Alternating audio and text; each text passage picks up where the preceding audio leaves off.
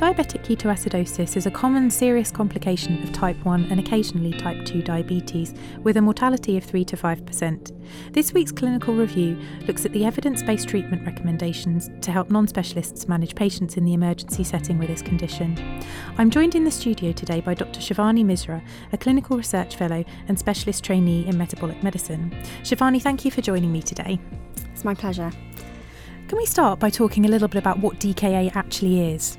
Sure. DKA is basically an extreme metabolic state, and it's caused really by insulin deficiency, and that might be an absolute insulin deficiency, which is what we see in people with type 1 diabetes, or it might be what we call a relative insulin deficiency, where the insulin levels are simply lower than the other hormones, and those are classically hormones like glucagon and cortisol. And what happens because of this insulin deficiency is that you get unopposed lipolysis. So fats basically get broken down, and insulin usually suppresses that. And the end stage of that is the generation of ketone bodies. Now, ketone bodies are acidic organic compounds. So as the ketone bodies accumulate, you develop an acidosis. And so those are the sort of three key parameters of DKA, having the ketones, the acidosis, and also obviously because there's not enough insulin around, the glucose levels will rise as well. So the third facet is hyperglycemia. So obviously you mentioned, that this is an acidosis and the underlying cause of the DKA, but when does it occur? What sort of precipitants can bring on an episode? Yeah, that's a really interesting question. So if we look at people with type 1 diabetes, obviously DKA can occur at presentation. So people that have never been diagnosed with diabetes might present with DKA, having never known that they had diabetes, and that's obviously a medical emergency. But DKA can also occur in anyone with established type 1 diabetes, and there's usually some kind of precipitant. Now, that might be because they're unwell for another reason, classically an infective cause or some other sort of stress on the body. Maybe they've had surgery or they've been unwell for another reason. But we also have to think about patients when they're not unwell and maybe they simply don't have enough insulin on board, and that could be insulin omission, which sometimes can be deliberate, but other times can be a mistake. And obviously all of those situations will predispose to having DKA. If we look at people with other forms of diabetes, and this is where it gets really interesting, so you can develop DKA in type 2 diabetes if you're unwell. But there are a subset of patients who get DKA, and that's known as ketosis-prone type 2 diabetes, and our understanding of that is still developing. But what's really interesting about that group is they don't tend to get a precipitant, so they haven't been unwell, and just suddenly they present in DKA. So that's been a sort of fascinating development in the kind of knowledge base of DKA over the last few decades, and we're still learning about that. What sort of symptoms and signs should make doctors or non-specialists wonder about DKA in diabetic patients? Yeah, so if you read the textbooks, there's a sort of classic description of feeling lethargic and unwell, probably vomiting, and feeling nauseated. There's often GI symptoms associated with it. But really, I think if you talk to diabetologists and if you talk to people who see people with DKA, it's something that you should really consider in anybody that's unwell with diabetes. And particularly if you look at inpatients where the recent diabetes survey revealed that DKA can occur in inpatients, I think really astute clinicians should just think about the diagnosis in anyone that's unwell with diabetes. And the parameters that I spoke about may not always be, unanimously present in a patient. So you have to have a strong clinical index of suspicion. And also, as you say, not to just think of it as being something associated with type 1, but also potentially type 2 as well. Definitely. I mean, if you talk to diabetologists, we've always seen DKA in type 2 diabetes patients when they've been unwell. So if they've been admitted with sort of pneumonia or they've had a heart attack, anyone can get DKA. But of course, it's much more common in people with type 1 diabetes.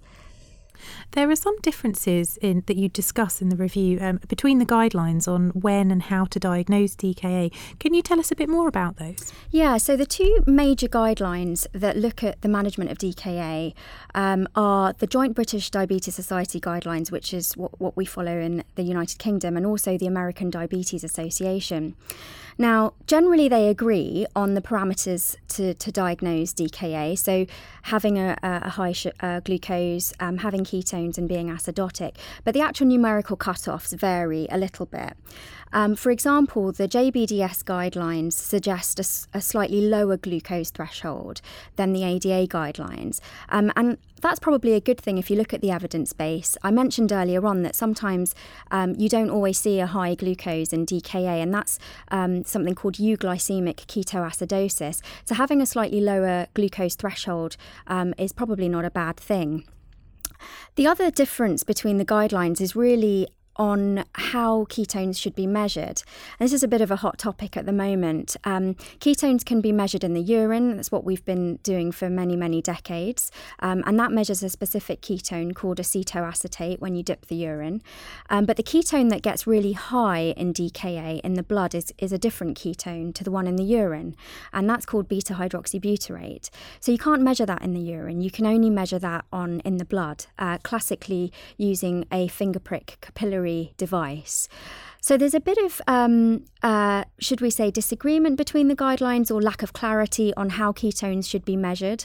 And it was a bit beyond the current review to go into all of that detail, but the evidence base behind the optimum form of ketone measurement and what that cutoff should be is by no means full at the moment. And there's a bit of work to do to try and unpick that.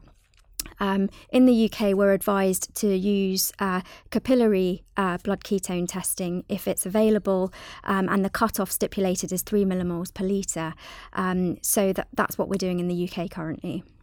That's great. Once the diagnosis is confirmed, if we move on now to talk a bit about management, you mentioned that the mainstay of fluids and insulin delivery. Should we talk a bit about fluids first? What fluids should we be using and how fast should we be giving them? Yeah, I mean, it is the single most important thing actually in the management of DKA. It's the patients are profoundly dehydrated when they come in, and all of the guidelines recommend stat fluid delivery.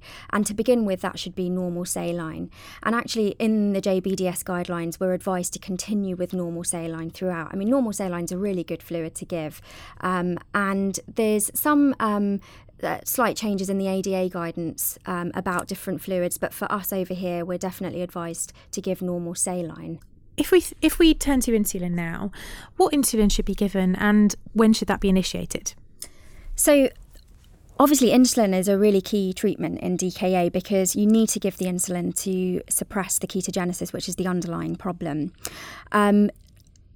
Fluids are started straight away, and then patients should have short-acting insulin initiated via an intravenous drip.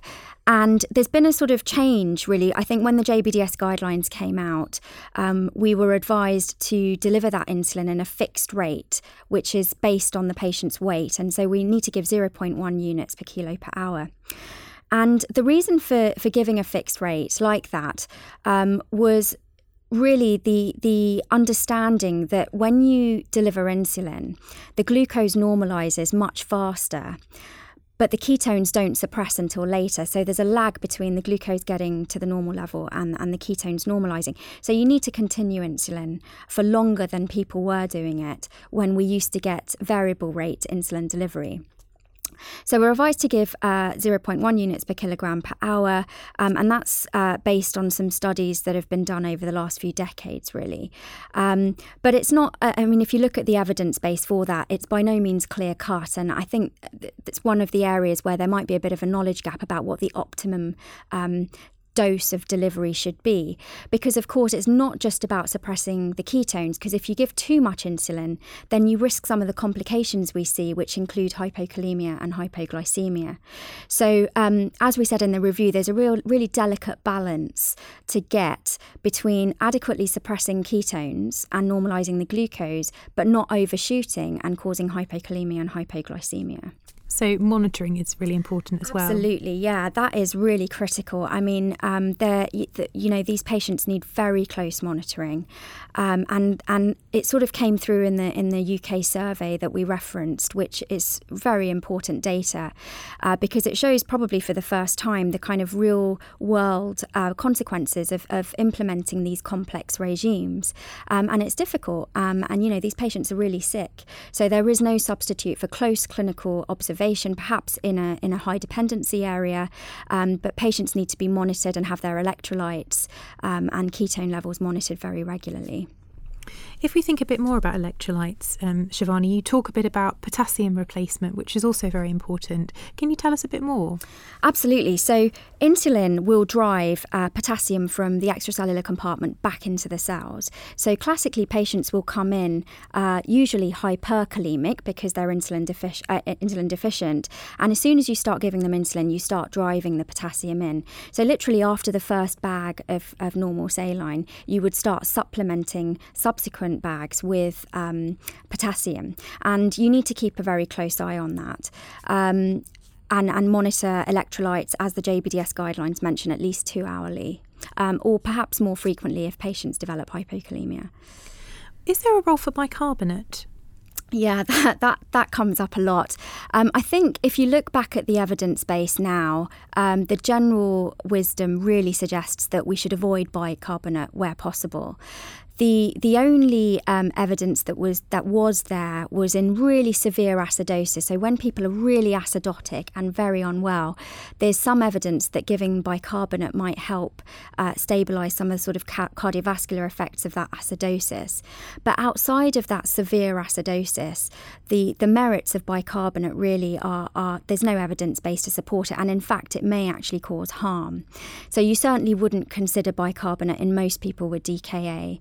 And certainly decisions like that need to be taken by, specialists. So I think even both guidelines agree that you wouldn't normally consider bicarbonate treatment. So the next question, I suppose, is what marks the end of the episode of DKA? That's a really interesting question as well. So, I mean, you've got the biochemical criteria stipulated in both the JBDS and ADA guidelines. They're slightly different, but they generally agree that the glucose should be normalish, the ketones should be really suppressed, and the pH and the bicarbonate should be back to normal, as well as the patient should be eating and drinking. It's difficult, really, because when we looked at the evidence base for this, you could achieve all of those things, but then cause the patient to become hypoglycemic and hypokalemic. So what should be our goal? I mean, I don't think it's clear-cut at the moment. Should we be trying to eradicate the ketones as fast as possible and then potentially risk giving too much insulin and causing hypokalemia and hypoglycemia? Or should we opt for lower dose insulin and prolong the delivery of insulin and allow people to recover slowly, but then potentially cause less hypokalemia and hypoglycemia? These are questions that are actually unanswered at the moment, and I think there's scope to try and build up the evidence base in these areas. But generally, I mean, looking at the JBDS guidelines, there are biochemical criteria. The patient should be eating and drinking. And one of the really important things about marking out resolution is to make sure that there's an overlap between the intravenous insulin delivery and the subcutaneous insulin start point. So there should be at least of a half an hour overlap, if not longer. And then finally, if we think about the post-discharge care, once someone's been in DKA and, they've had an established episode, what advice should be given to them as to how to prevent it from occurring again? Yeah, that's a really important point, because a significant proportion of DKA episodes occur in people who have got type 1 diabetes as an established diagnosis. So those really should be preventable. What we have in type 1 diabetes as part of NICE guidance is structured education programs, which anyone who is diagnosed with type 1 diabetes should be offered. The one that most people will have heard of is called DAPHNE. And in these educational programs, people are given advice on how to avoid DKA, what to do if they become sick, for example, up titrating insulin doses, when to test ketones. So general advice that should hopefully help prevent DKA, and in fact in several studies has been shown to be very effective at preventing DKA. What we know from the national audits is that uptake could probably be better of those structured education programmes. So there's certainly room for improvement in making sure that everyone's offered the educational programmes and even re-offered the educational programmes if they don't attend the first time. So those are the sorts of things that we need to counsel people with type 1 diabetes on. For GPs who may not be aware of these structured education programmes, how would they go about accessing them? Is it usually through the local hospital team or the diabetic specialist nurse? Absolutely. So most people with type 1 diabetes, in fact all people with type 1 diabetes, should be under specialist care. And as part of the multidisciplinary type 1 diabetes team, there will be a diabetes specialist nurse and a diabetes-specific dietitian. And usually local hospitals will put together their own structured education programme using members of the multidisciplinary team.